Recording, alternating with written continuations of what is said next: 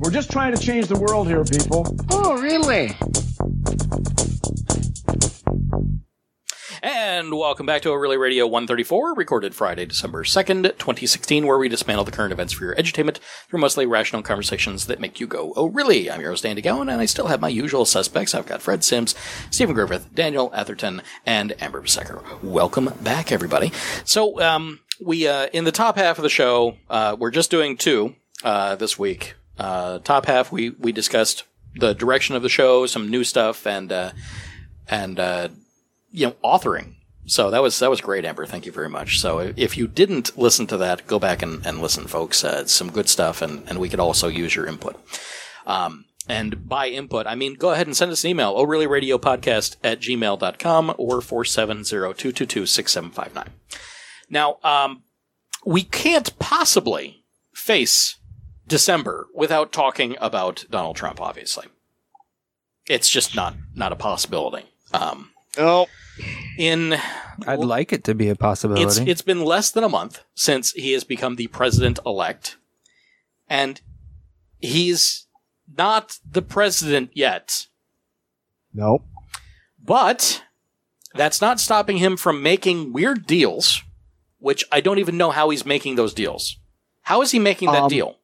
On a wing and a prayer. Actually is primarily due to Pence still being governor of Indiana. Oh. Is that... Yeah. Okay, so for those of you that might have missed it, Donald Trump, president-elect, made a little side deal with Carrier. Carrier was under fire for sending jobs to Mexico, outsourcing those jobs. 2,100, I believe. Yeah, 2,100 jobs, something like that. And he managed to... Save less than 50% of them.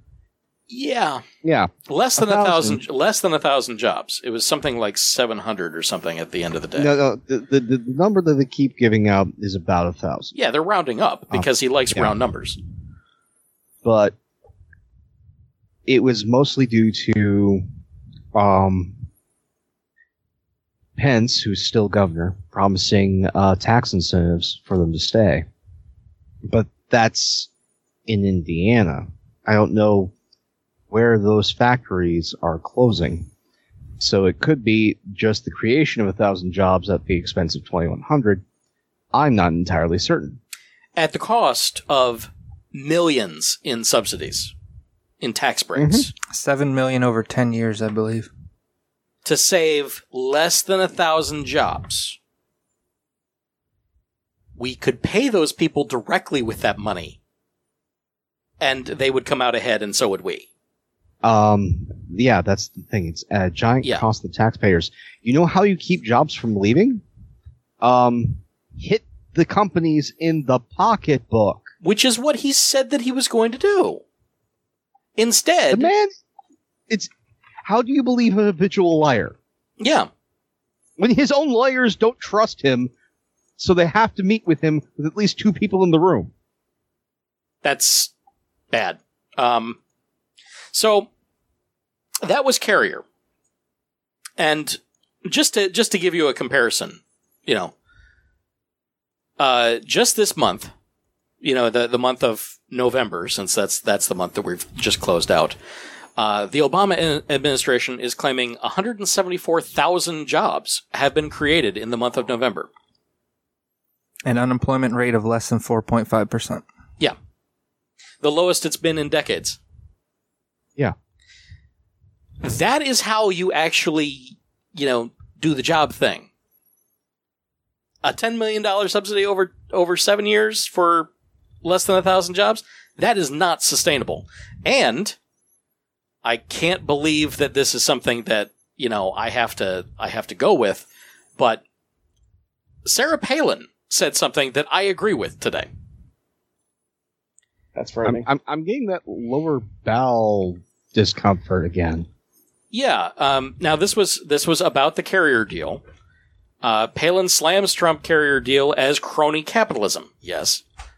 She's criticizing President-elect Donald Trump's deal with Carrier, even as she reportedly is under consideration to serve as Trump's Secretary of Veterans Affairs. She did an op-ed in Young Conservatives, published Friday, so this is all today. What a relief for hundreds of workers, she wrote. Merry Christmas, Indiana. But then she goes on to blast the deal as crony capitalism. When government steps in arbitrarily with... This is quoting her, okay? When government steps in arbitrarily with individual subsidies favoring one business over others, it sets inconsistent, unfair, illogical precedent. Then, special interests creep in and manipulate markets. Republicans oppose this, remember? That was from Sarah Palin. That was a moment of clarity. Fleeting clarity. Yeah. Yeah, so that happened. We're in bizarro world here, okay? That happened. And then Trump has been making some phone calls. Yeah. To other world leaders. So the first one was to Pakistan,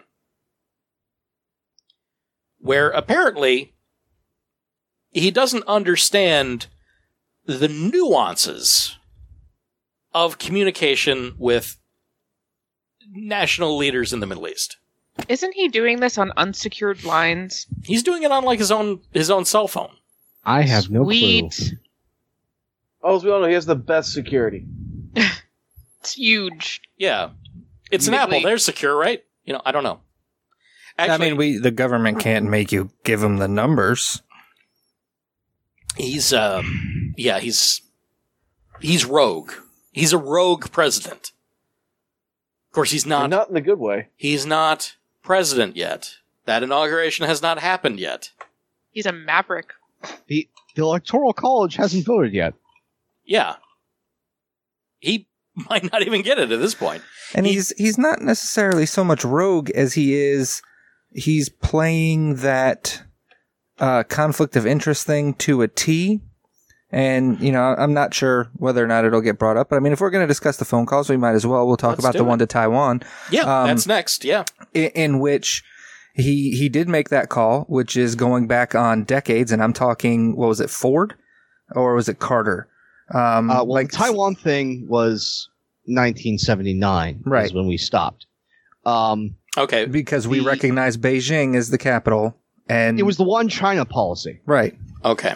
So, just to bring it back, it's like this is a nuanced issue going back decades. So we kind of need to lay the groundwork for why this was a giant bad thing. The Pakistan thing is actually cataclysmically bad. Not, I have to bring it back to this. Okay, Pakistan and India hate each other. Yes. Capital H. They both have nuclear capabilities. And they threaten to use them on each other. Yes, repeatedly. And we have a sort of been keeping a tenuative peace diplomatically between these two nations by not favoring either one of them too much. We have turned a blind eye on a number of occasions to Pakistan's human rights record. Mm-hmm. So we can perform operations within their borders. Also, to keep them from blowing up their neighbors. Yeah. Time Magazine had a good piece on the Pakistan thing. By the way, where was it? Their ministry actually released.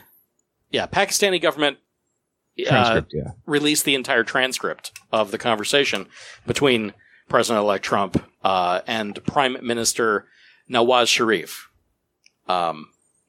It's a bit disturbing, and it is unmistakably Trump language being used. There are few foreign policy topics quite as complicated as the relationship between India and Pakistan, South Asia's nuclear-armed nemesis. Any world leader approaching the issue, even obliquely, must surely see the handle with care label from miles away, given the possible possibility of nuclear conflict. U.S. President-elect Donald Trump, however, doesn't seem to have read the memo, injecting a pronounced element of uncertainty about the position of the world's only remaining superpower on the most complex of subjects in a call with Pakistani Prime Minister Nawaz Sharif. Trump's intervention could have serious consequences for both regional and global stability. He said, let's see, where was it? President Trump said, Prime Minister, Sharif, you have a very good reputation. You're a terrific guy. You are doing amazing work, which is visible in every way. I'm looking forward to see you soon. Your country is amazing with tremendous opportunities. Pakistanis are one of the most intelligent people. I am ready and willing to play any role you want me to play to address and find solutions to the outstanding problems. That would be turn a blind eye and let them nuke India. So Pakistanis are some of the smartest people in the world as long as they're not living in America? That is what he said, yes. Got it. Yeah. Of particular interest, the readout added, on being invited to visit Pakistan by the Prime Minister, Mr. Trump said that he would love to come to a fantastic country, fantastic place, of fantastic people. Please convey to the Pakistani people that they are amazing, and all Pakistanis I have known are exceptional people, said Mr. Donald Trump. Now this is not fake news. No. We've had a rash of this, where it's like, it's all, made up, and obviously that's wrong and things like that. This is not fake news. This is something that's being reported by heads of state, national press corps. It's not a joke. This is all bad. When the American president goes to visit a nation, it's incredibly important. Yes. It is also seen as condoning the actions of said government. Pakistan has a history of horrific human rights abuses. They are warmongering. Yeah. Mm-hmm. They are. Well, they have a history. They have a history of. Yeah, I don't want to label them as warmongering. Their self-defense minister. Well, their defense minister pretty much is going, please, by all means, give us a reason to nuke India. Of note, President Obama is the first American president ever to visit India twice during his term. Mm-hmm. However, he has never set foot in Pakistan. Yeah. Because Obama actually takes his international briefings. Yeah. Daily. He reads the Black Book. He knows what's going on in the world. Yeah. Yeah, I definitely want to know what I am ready and willing to play any role that you want me to play to address and find solutions to the outstanding problems. What does that mean? In Trump have parlance, something that he wants, and he's willing to do whatever it takes to get it.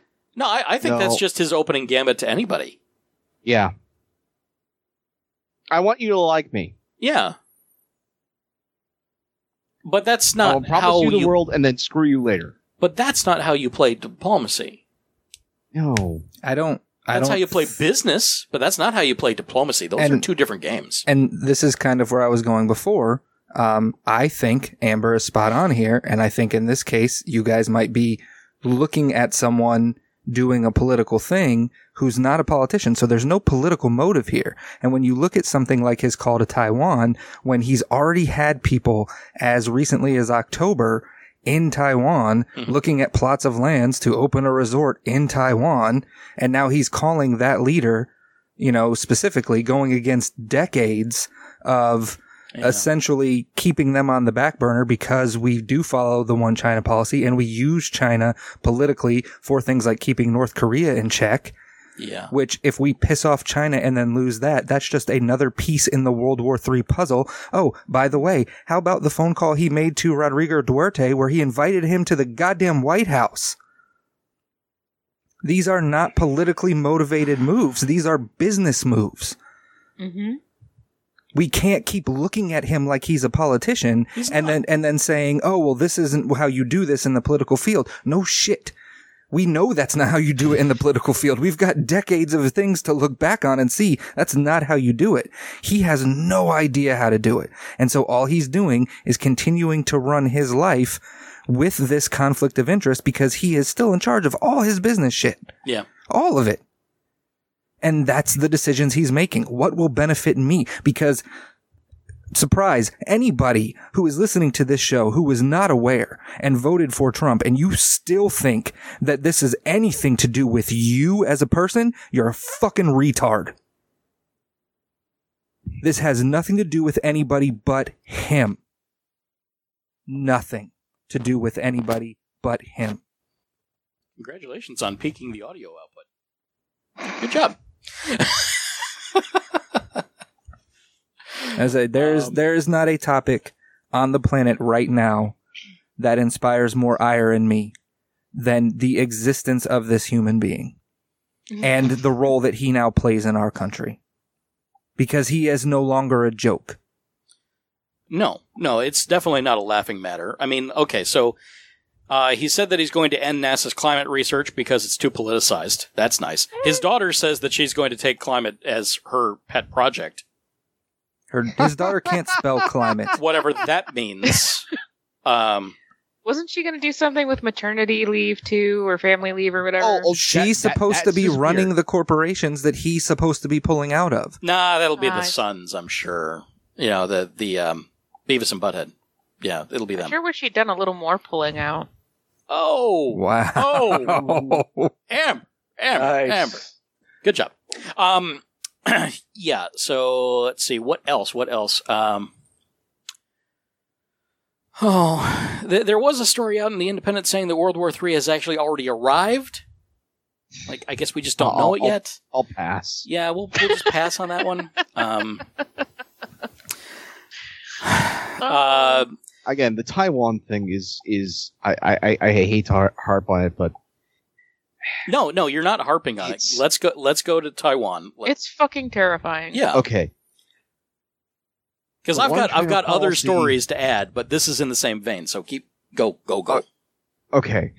One of the few good things that Richard Nixon ever did as president was open up our relations with China.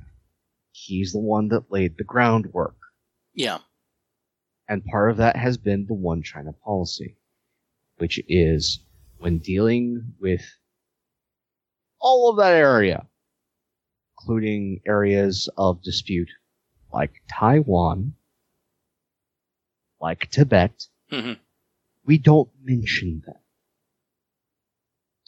We go out of our way to not upset Beijing, so that we have some diplomatic footing and cachet with them. Especially considering that ahead of our election, China has sacked their finance minister, was a progressive. And right. Well, but that was because of the currency manipulation thing, right? Yeah, but it was still because of Trump. Because China had the forethought of, oh crud, this clown's going to win. And so they sacked their finance minister. Pretty much accused him of being too in love with the West. And that is that prime minister consolidating power. The person that we're going to have to negotiate with diplomatically. It's his government. Well, it's also a policy change, in the form of scapegoating someone else. From what I've been reading, those people who analyze China when it comes to the sacking of the finance minister it was very much a consolidation of power. Because that guy got there because the people and the brains in the community liked him. He was liked. His policies were progressive. They put it made it so that the government had less control of their economic future. It was more in the hands of the market. Well, and I'm sure that with the steep declines of the Chinese stock market over the last year, when the bottom dropped out and billions went missing from people's wallets, I'm sure that probably didn't do very well for him either. No, that actually happened after he got in. Yeah. So that was his fault. What? Basically, that's how it would be perceived. But again, it was part of the stuff from the previous finance minister. Policies he was putting in place was help digging them out. Yeah, but it's the blame game. If it happened on your watch, then you're responsible for it, even if it happened because of previous policies. So, Beijing's already freaking upset. I already saw, what was it, an hour and a half ago, that Beijing has already called the White House. Yeah, they called after the call was made to Taiwan. After it was reported, they called. Yeah, after they got confirmation that the call was made. Mm-hmm. Because this Taiwan call happened yesterday. It didn't happen today. Right. The call to the White House has happened today, just recently. No, Beijing is furious. Yeah, coming out actually from Reuters 3 hours ago, White House has explicitly said there is no change to the One China policy, and quoting the national security spokesman for President Barack Obama, "We remain firmly committed to our One China policy. Our fundamental interest is in peaceful and stable cross-strait relations." And if we're going to go back and look at a little context when we're looking at the context of things and kind of explaining things, another reason why Beijing would be as furious as they are regarding this situation is people may not remember, but the last Republican president that we had in office, the only reason why they didn't take a hardline approach against Beijing and start to actually try and confront how things were being handled there is because 9/11 happened. There were advisors to Bush that were essentially pushing an approach to being more confrontational towards Beijing and not having that, essentially the diplomacy and economic partnership that we do maintain with them now. So when you see another Republican come in, and you know that the last time we had a Republican, the only thing that stopped that was essentially an attack on our lands, and now you have the current Republican president-elect calling who would be, one of your larger rivals and on the political stage. What are you to think in that regard? Oh boy, man, we're in a weird world at this point. Yeah, there is no policy to our longstanding policy on cross-strait issues. National Security spokeswoman Emily Horn told AFP, "We remain firmly committed to our One China policy based on the 3 joint communiques and the Taiwan Relations Act. Our fundamental interest is in the peaceful and stable cross-strait relations." Yep. So, I guess I just have to ask, what can be done with such a loose cannon? Well, we are having a number of electors who are giving up and quitting, or declared they aren't voting. I mean, this is just, it's so reckless. That, again, the best thing that can happen, in my opinion, that we actually have a shot at, is that somebody with actual foreign policy experience is appointed Secretary of State, who can just play apologist for Trump and try and smooth things over. That's the best case scenario.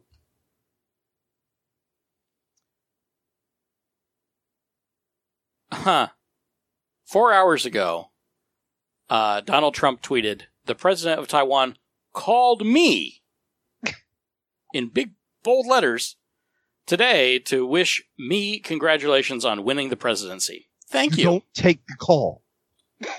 He took the call.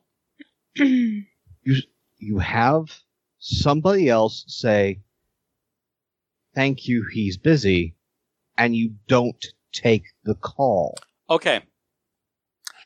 3 hours ago, he also tweeted, interesting how the U.S. sells Taiwan billions of dollars of military equipment, but I should not accept a congratulatory call. It's diplomacy, you idiot. Again, there is not a care that extends outside of the dust ruffle wig that covers that empty fucking dome that sits above his double chins. If it does not concern or affect him, he doesn't care. He doesn't care about diplomacy that affects this nation. He doesn't care about diplomacy that affects the world stage. He doesn't even see that the inevitable war that he is going to cause before he's even fucking elected is going to damage all of these hotels that he actually cares about. I guess it'll just be all flat ground. You can make a hell of a golf course that way, President Trump. I haven't looked in the spin rooms of how the How the right is going to try and make this a positive? yeah, I haven't looked yet. Well, Breitbart is saying that the Secretary of State is going to be Exxon CEO Rex Tillerson. I doubt that. I am hoping against that in a myriad of ways. My brain is hurting. Again, I'm sorry, I just love that they put forward David Petraeus initially, and that was hilarious to me because of what he would have been required to do. Right, Mhm. Petraeus. yeah. Since he pled guilty to mishandling classified material by giving it to his mistress. Yeah, let's be slightly out there. It was alleged, the idea that Hillary may have done these things or may have done it accidentally, everything else. Right. No, Petraeus literally handed classified information, including passwords to his computer, which contained even more, to his mistress. This is not an idea. Yeah. This is not a thought. This is not a maybe he did. No, confirmed he did, and he admitted to doing it. What he did Yeah. was thousands of times worse than what Hillary was alleged to have done. Former general, former CIA chief, Yeah. Should have known fucking better. did know better. He just didn't care. Yeah. No, Yes. he Which thought is- he thought he was above it. Which is why he would have fit in perfectly with the Mhm. currently assembled cabinet. Right, but Oh, he, I thought for sure he was going to do it. yeah, he would have had to mention every country that he was going to his parole officer. Mm-hmm. Yeah, he would have had to talk to his parole officer in order to do. I mean, that's just anything he amazing. found Form hilarious. job. Yeah, that's just amazing. Which would have been awesome because as a parole officer, you get to approve or deny. Hey, I got to roll over to Pakistan real quick and smooth over a possible dust up with India. Is that cool? Yeah, no, you're not going. No, Yeah. no, absolutely. Be back by 10 o'clock p.m. Yeah, exactly. It's like you got curfew, bud. First, you're gonna pee in this cup. But best bet is this somebody, hurts. anybody with actual foreign policy chops and diplomatic skill gets the Secretary of State job. Well, And- apparently, I'm sorry. Go ahead. Well, no, I was gonna say. I mean, that's the best bet, but at the same time, it is not gonna happen. And the reason why I say that is only because no one wants to be associated with this fucking train wreck. Again, I think there are a few, lack of a better word, patriots out there that are willing to, okay, my job is to make it so there's still a nation left after this clown gets voted out of office. My job is to just pretty much apologize for every single stupid thing he said and go, hi, I'm here to let you know that you'll be able to actually negotiate with America in 4 years. That's my job. Apparently, other candidates that are in the running are or were Rudy Giuliani, Mitt Romney, and a UN ambassador. Well, Mitt Romney looked like he was, We've seen the memes. Yeah. My name is Reek. Yeah, Um, he was being raked over the coals. He there. had that Ted Cruz face going on He did. when Ted Cruz had to run the phone banks. Yes, he did. Yes, prisoner of war. The two faces in that And we all know picture. those are losers. Well, yeah, the two faces in that picture were the face of the devil and the face of someone who had defiantly told the devil, I will never sign with you. And then later was like, about this cancer I've got, could you help me out? Yeah. Where's the pen? And the picture of look on people's faces when they realize they have sold their soul. And yeah, Mitt Romney, Ted Cruz, Yeah. Chris Christie was Chris the other Christie, one. just like, Oh. I think You- I saw. it was I about think I saw Christie. one which was like, "You ever dance with the devil in the pale moonlight?" I think that was one of them. You know, No. what was going on with Christie? He's thrown his hat in as RNC chair. Now, yeah, now that Priebus How's he is gonna do it chief from of staff. jail? Yeah, I was gonna say, is there any bridge work involved? Yeah. Oh. Oh man. yeah, bridges to the Tea Party. So bridges don't work. Gotcha. okay, so just since we didn't have a show last week, because reasons, I've got a little backlog. I'm just going to read the headlines. This is stuff that I just saved, from various sites. Amid shouts of shame, House GOP defeats gay rights measure. Trump holds ownership share in Dakota Access Pipeline builder. The U.S. media is completely unprepared to cover a Trump presidency. That was out in the Atlantic. That's interesting, at least. Betsy DeVos picked as President-elect Donald Trump's education secretary. Education will be set back 20 years. Yep.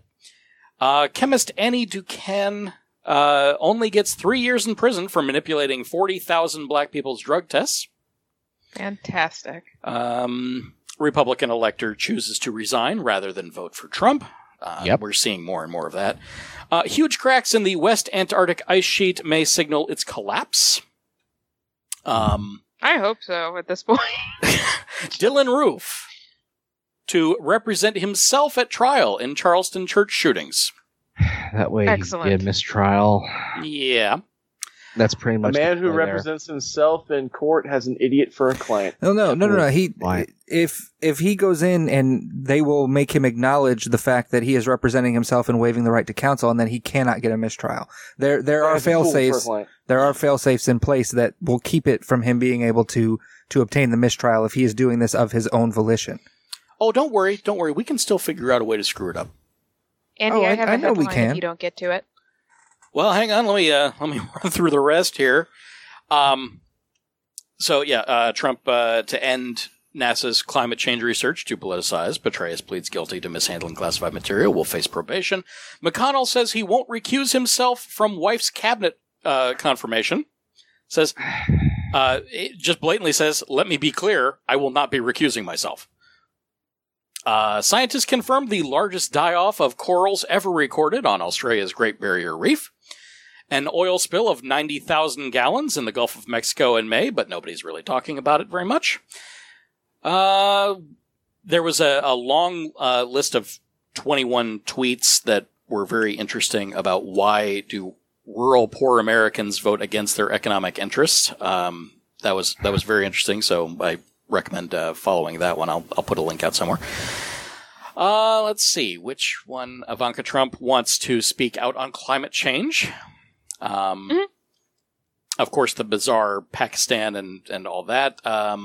And let's see. Last good one here. Obama on marijuana should be treated like cigarettes or alcohol. Mm-hmm. So those are some last minute That's things. what you can do when you're a lame duck president and say stuff like that. You can say stuff like thanks that. for saying that now and doing absolutely nothing about it. Yep, lame duck president. Yeah. Oh, this is interesting. Let me pull up the headline here, and also mute the tab just in case something happens up. Okay.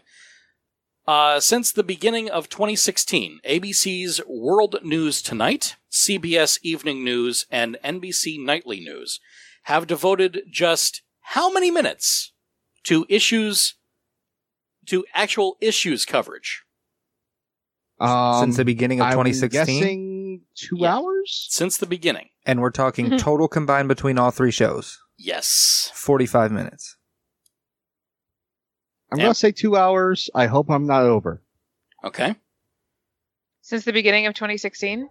Since the Yeah. beginning of 2016. ABC's World News Tonight, CBS Evening News, and NBC Nightly News. How many combined total hours? Combined minutes. Minutes. Oh, minutes. Ooh. Minutes. I'm going to say 120. I'm going to say 60. Okay. Steven? I'm actually going to lowball here. I'm going to say 30. Okay, and Fred, yours was I said 45. 45. Yeah. Closest to the pin, it was 32 minutes. Steven wins. Holy Yes. cow. 32 minutes. ABC Yes, but I feel did bad. 8 minutes, all of which was terrorism. NBC, 8 minutes of terrorism, LGB to LBGT, whichever combination of those letters you'd like, issues and foreign policy. CBS, they did well. 16 minutes for foreign policy, terrorism, immigration, policing, and the Environmental Protection Agency. Yeah. That's Oh, all. wow. That's all, by the way. No trade, no healthcare, no climate change, no drugs, no poverty, no guns, no infrastructure, no deficits. Yeah. So that's Excellent. since the beginning of 2016. This entire year. Well, for No NBC, real I can issues were understand it discussed. because all that gets handled by MSNBC, their cable version. But the other two, I'm going, guys, what's wrong? Here's what's wrong. Shareholders. Pretty much, yeah. Let's see. So this was an analysis by Andrew Tyndall. And continuing with that, these numbers are staggering in terms of the complete retreat they represent from issues-oriented campaign coverage. Just 8 years ago, the last time both parties nominated new candidates for the White House, the network newscast devoted 220 minutes to issues coverage compared to only 32 minutes so far this year. CBS Evening News went from 119 minutes of issues coverage in 2008 to only 16 this year. Note that during the Republican primary season alone, the network spent 333 minutes focusing on Donald Trump. Yet for all of 2016, they have set aside just 1/10 of that for issues reporting. And look at this. Combined, the three networks' newscasts have slotted 100 minutes so far this year for reporting on Hillary Clinton's emails, while she served as Secretary of State, but just 32 minutes for all issues coverage, period. NBC's Nightly News spent 31 minutes on emails this year, but just 8 minutes on issues. Yeah. So, that's... I have to put a lot of the blame for where we are right now as a country on our media. And not The fourth focusing on... estate is dead. Not focusing at all on what's actually going on. You know, every time that Bernie was on... You know what? Those 8 minutes are probably when Bernie was on, saying we need to talk about issues and not the damn emails. Not even. Not It- even, yeah. Probably 30 seconds was dedicated to burning out of those Yeah. 32 minutes. Yeah.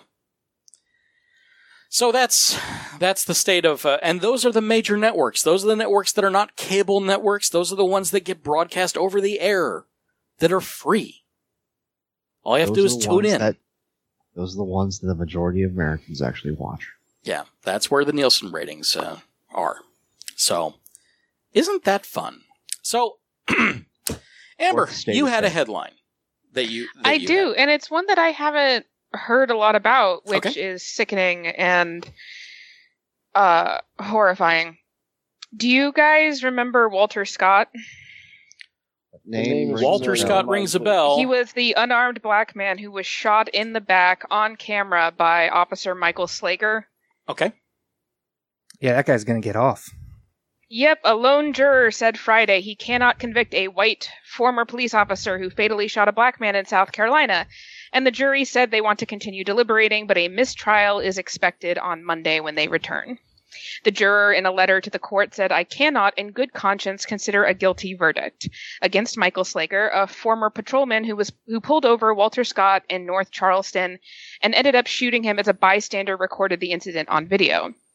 The jury foreperson said in a separate note to the court that it was only one juror who was quote-unquote having issues. The juror opposed the conviction and said in the letter, "I cannot and will not change my mind." This was the one that he not only shot him in the back, but then planted a weapon on camera. I've seen the video. As a matter of fact, I'm rewatching it right now. No, again, Walter Scott is not running away. He is rather calmly walking away from the officer at a distance of, well, he's jogging away, let's be honest here. But of course, the cop pulls a gun on him. And no actual threat, no hardcore, you consider, thug running. Just trying to get away, and the cop just unloads on him. Okay, now, to be fair, I want to make sure that the entire story's out there, and this is in no way, shape, or form going against, your opinions or anything like this, but to be fair, they had scuffled beforehand. The cop tried to pull a taser, and Walter Scott grabbed for it before he went to run away. So that needs to be said. It doesn't change anything that happened, but the only part that was recorded was after that part. There's actual dash cam footage of the scuffle beforehand. It doesn't change anything that happened. It doesn't change his response. It doesn't change that you don't unload multiple bullets at someone running away from you because you say you still fear for your life. None of that changes. But there is more to it than he just ran from him trying to stop him and he shot him in the back. There was somewhat of a scuffle, and the initial response was to tase him. I don't know why that didn't stay the response, if that's the fear that he felt at the time. But, there was something that led up to whatever flipped in his mind that felt he needed to shoot this man in the back multiple times. Also, just real quick, the makeup of that jury is 11 white people and 1 black individual. I believe it's 6 men, 5 women on the jury. Well, let me at least about that be impressed. The fact that of the 11 white people, 10 of them are going, no, the guy's guilty. That actually is, having listened to a lot of especially judicial podcasts lately and makeup and demographics, things like that, that's actually rather nice to hear. That, hi, overwhelming evidence can sway a jury some of the time, even if they are not a true jury of your, well, technically speaking, they are a jury of the peers since this guy is white. But it's nice to hear that there's a group of people out there who are not immediately swayed by the fact of, oh, look, it's a cop, I'm not going to go guilty. Right, and the issue with the scuffle beforehand, it's like you alluded to, it's not real clear why that even occurred. Regardless, just like you said, Fred, you don't follow that up with shooting a guy in the back multiple times and then putting a weapon down on the ground next to his body and going, oh yeah, he had a weapon. And on top of that, the thing to bring up there would be the overwhelming amount of cases in which a white person has assaulted a police officer, shot at a police officer, tried to hit them with a car, and they still managed to take them in without killing them. Oh yeah, I mean, I'm in no way making that comparison. Homicides, most of them are committed by whites. Mm-hmm. Yeah, I'm not making that comparison at all. I'm strictly keeping it to this particular thing. Is if we're going to report on it, I just want to make sure that we report everything, and that's what I'm like. That information does not change the end result or how terrible the end result is. But if we're talking about it, I want to make sure that we do say everything because it's important to the context. It takes him from being a vile, disgusting scumbag piece of shit, scum of the earth, and then you could just take like one of those pieces out and he's all of those things instead. It's just important to the story that everything is in there. Well, this is certainly interesting. So, okay, the jury foreperson said, in a separate letter that it was only the one juror that was having issues. Now, this was all reported by Circuit Judge Clifton Newman. He's the one that's presiding. The juror opposed the conviction in a letter saying, I cannot and will not change my mind. But the jury said that it wanted to continue deliberating and requested to return at 9 a.m. Monday. The jury said it would have questions at that time.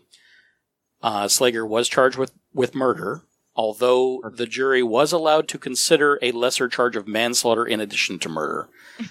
And that juror said that he wouldn't even consider manslaughter. Well, that's the thing, is that, they're going to come back Monday, but it's anticipated that there will be a mistrial because the juror is saying there's nothing that's going to change his mind. Yeah, the jury at that time sent a message to Newman asking to see a transcript of the testimony from the man who took cell phone video of Slager shooting Scott. Newman offered to let jurors listen to audio of the testimony, but they declined, saying they didn't believe it would change anything and said they couldn't reach a verdict. Quoting the judge, if you do not reach a verdict, I must declare a mistrial. The same participants will come, and the same lawyers will likely ask basically the same questions and get basically the same answers, and we will go through this whole process again. Yep. Oh, wow. That's fun. So, I guess we'll hear about that next week. Murder carries a penalty of 30 years to life. Manslaughter is punishable by 2 to 30 years behind bars. But, not going to do it, so. And currently, Slager testified for the first time on trial Tuesday and told the court that life has been a nightmare since the fatal shooting. He is currently free on bond. Yeah, life. Life has been a nightmare. Mm-hmm. While he's free on bond. Yes. What was the wording that the jury used again? They said? I cannot in good conscience consider a guilty verdict against Michael Slager, a former patrol officer. Well, I cannot in good conscience consider a guilty verdict. He can't even consider it. Well, that's what I'm saying. I would need to look into the rules regarding jury selection in South Carolina and see why the judge couldn't just recuse him. If you're not even going to consider the verdict, you're not doing your job as someone on the jury. That's your job to consider this. And if you're telling me that you can't even consider it, then you don't have a place on this jury. That's why we have backup jurors. So you get recused and someone else comes in. One of the alternates comes in. They sit down. They discuss it.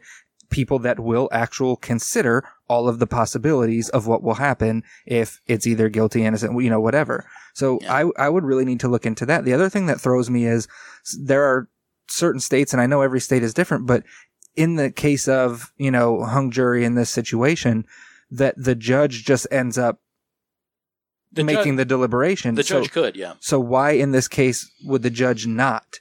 When you... It's too high profile for him to put himself in risk that way. If you want to cut funding to something that's too politicized, please cut funding to judges that think that making a decision that's going to actually help the community is too political to make a decision. Activist judges, Fred. Anywho. But in that letter, so it was the, I cannot in good conscience consider a guilty verdict. I cannot and will not change my mind.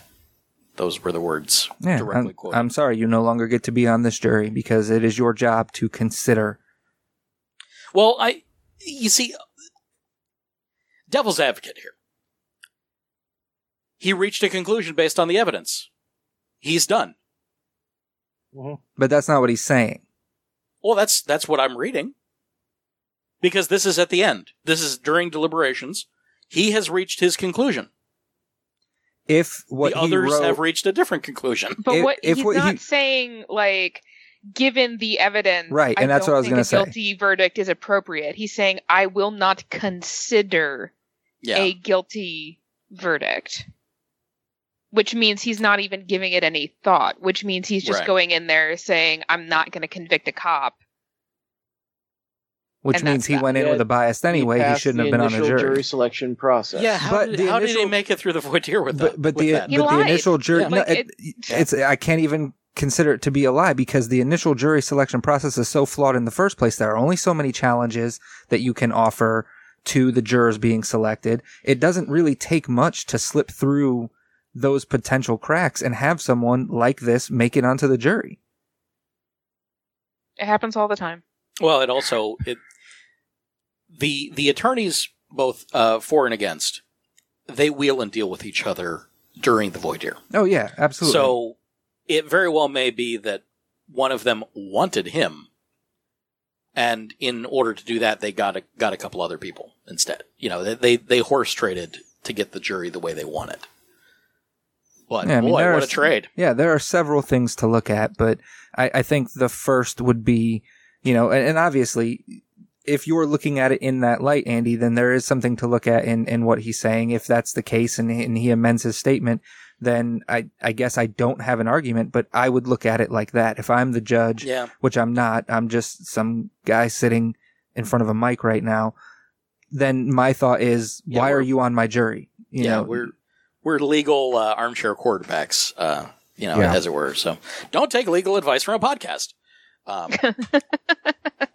But in this in particular, you're right, Amber, that it is the word choice. It is definitely the word choice, and if we've learned anything from law, is that the word choice matters a great deal, which is why they obfuscate with so many different words and from so many different ancient dialects that only they them $10 words. Yeah. Also, in South Carolina, each party has a maximum of 6 peremptory challenges they can use. For those people out there who do not know, what a peremptory challenge is when a lawyer, during a case and they're doing jury selection, just goes, "No, I don't like you. I don't want you on the case. I don't want you on the jury," with no cause whatsoever. They just go, "No, not you." Other ones, after they get past whatever, because each state has its own a number of peremptory challenges each group gets. I've seen as low as 3. I've seen as many as 20. Mm-hmm. Yeah. When it's just, past the peremptory challenges, then they go, "Okay, I don't want you on the thing because, well, you're an expectant mother and you might give birth during the middle of the trial." Okay, but before that, when it's peremptory, it's just, "No, I just don't want you." Done. Yeah, and those a little bit of judicial knowledge. And those challenges actually work both ways. So what they'll do is they'll have, like, let's say 40 jurors up there for selection, and they'll go through and the prosecution will say, we don't like 1, 8, 9, 12, 15. And then the defense will say, no, we like 15. Mm-hmm. And so that they can use the challenge either way. They can use it to save someone that the prosecution is trying to eliminate, or they can use it to cut someone that they don't like. Right. Yeah, it goes kind of like that. Well, there was a couple good things that we can leave on. One is scientists have successfully engineered functioning human nerves. Ooh, that's kind of a big thing. Because I'm going to use my last one during this presidency, so I'm going to need new ones. You're not wrong. I could use some new ones. Yeah, that'd be something. And also, Alzheimer's protein plaques. This isn't necessarily good news, but it is another indicator. Those protein plaques that may cause Alzheimer's may also harm the heart. So, in that, you may find that somebody that has heart problems may also develop Alzheimer's earlier because they may be, related. So, again, this is just another exploration of what makes us tick. And anything that gets us closer to, the real sources and reasons behind what Alzheimer's is and how we can get rid of it, I'm all in favor. Because if there's anything that scares me, is losing my mind. That scares the dickens out of me. So, okay, last one. Diamond batteries made of nuclear waste can generate power for thousands of years. Perf. Yeah, it certainly sounds like fun. So I'll have I'll throw all these links, all the ones that I've shouted down here. I'll put them all in the show notes so that you can view them at your leisure and your discretion. And with that, I think we're down to picks. Do you have anything, panel? I mean, really, I just wanted to yak as about a our preview to 2017. I'll put up there for those of you who enjoy Pathfinder, you probably already know it already, is D20 PFSRD. It is your online resource for everything Pathfinder. They cite a good portion of the rules, and you can look up there, find where almost every single source is cited for both your actual core books to even adventures and supplementary guides. So if it's a rule, it's probably there. Also, they have an excellent store for third-party materials. So go and check out the D20 PFSRD. And SRD means System Reference Document. So this is the open source version for Pathfinder. Pathfinder was based on Dungeons & Dragons 3.5 edition, and they extended it. Yeah. So this is the logical conclusion, basically, of it. And we will be using, at least in the up-and-coming games, these are the rules that we'll be using because they're open source. So we will not be trampsing over any copyright violations. So this is what we'll work with, and we have all those links right at our disposal. It'll make things nice and easy, hopefully. So that's what we'll do. So thank you very much for that, Daniel. Anything else? No? Nothing this week. You can go on Amazon.com and check out my books under Lana Hart. If you guys like Lovecraftian horror, if you like thrillers, if you like mystery, if you like time travel, if you like a little bit of romance, my series is called the Curious Collectibles series. And if you're in Kindle Unlimited, they are free until the beginning of January. Excellent. Actually, I do have one thing. Okay. Yes, I didn't want to step over. Yes, definitely support our fellow podcasters who are on here. Get her paid. Do it. However, it's a Showtime series. It ended, but Penny Dreadful. If you're into awesomely shot, very good acted Victorian horror, watch Penny Dreadful. It's 3 seasons and it's amazing. Mm-hmm. And it actually has a comic book that's picking up where the series left off. Ooh, that I didn't know. I did hear that was coming. I was wondering. It's like, yeah, didn't they?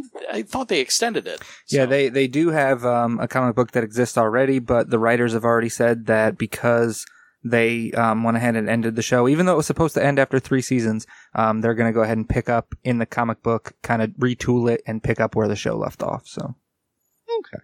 See, I think that whole "it was supposed to end this way" bullshit is bullshit, but we'll get into that another time. All right, and definitely go out and get Amber's books, the Curious Collectibles series. It's 3 books in that series right there. Get the Kindle edition. $7.98. Money well spent. I own them. You do. You're so wonderful. I do. I own them. I'm working on reading them. I'm going to have to read more pages though, because I want you to get your half a cent. Thank you. I appreciate that. That half a cent means a lot to me. It means although I don't know if it works for that because I just own them. I'm not in Kindle Unlimited, so. Yeah, no, it doesn't. I just got the money direct from sales, which is great too, so thank you. It's potentially better, isn't it? Yes, it is. Yeah. It really is. So remember that, people. I'm potentially better. You're better and than we went you're from better good than guy Unlimited. Fred. Good guy You're Fred. the cat's pajamas, is what you are. Good guy Fred buys books outright and doesn't go through Kindle Unlimited. Bad guy Fred then makes fun of you because you use Kindle Unlimited. So that for those of you that only listen to this episode and not the A side, go back and listen to A, and you'll understand why we're mocking the Kindle Unlimited stuff and why you shouldn't do it, because it hurts authors.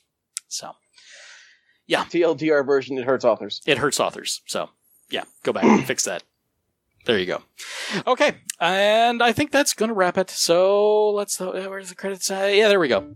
Alrighty. I know I have a show notes around here somewhere. Oh, yeah, there it is. Okay, so that's it for tonight. We'll be back live next Friday about 9:30 p.m. Eastern. In the meantime, the conversation continue on the web. Head over to OReallyRadio.com. That's ORLYRADIO.com for all the links at the top of the page. So you can like us on Facebook, follow us on Twitter, Tumblr, Google+, subscribe to the YouTube and Twitch channels, and, of course, watch us live and join in all the fun in the chat. Unfortunately, we didn't have any live viewers this week, but that's okay. If you've stayed with us all the way through the credits, how about you give us a hand?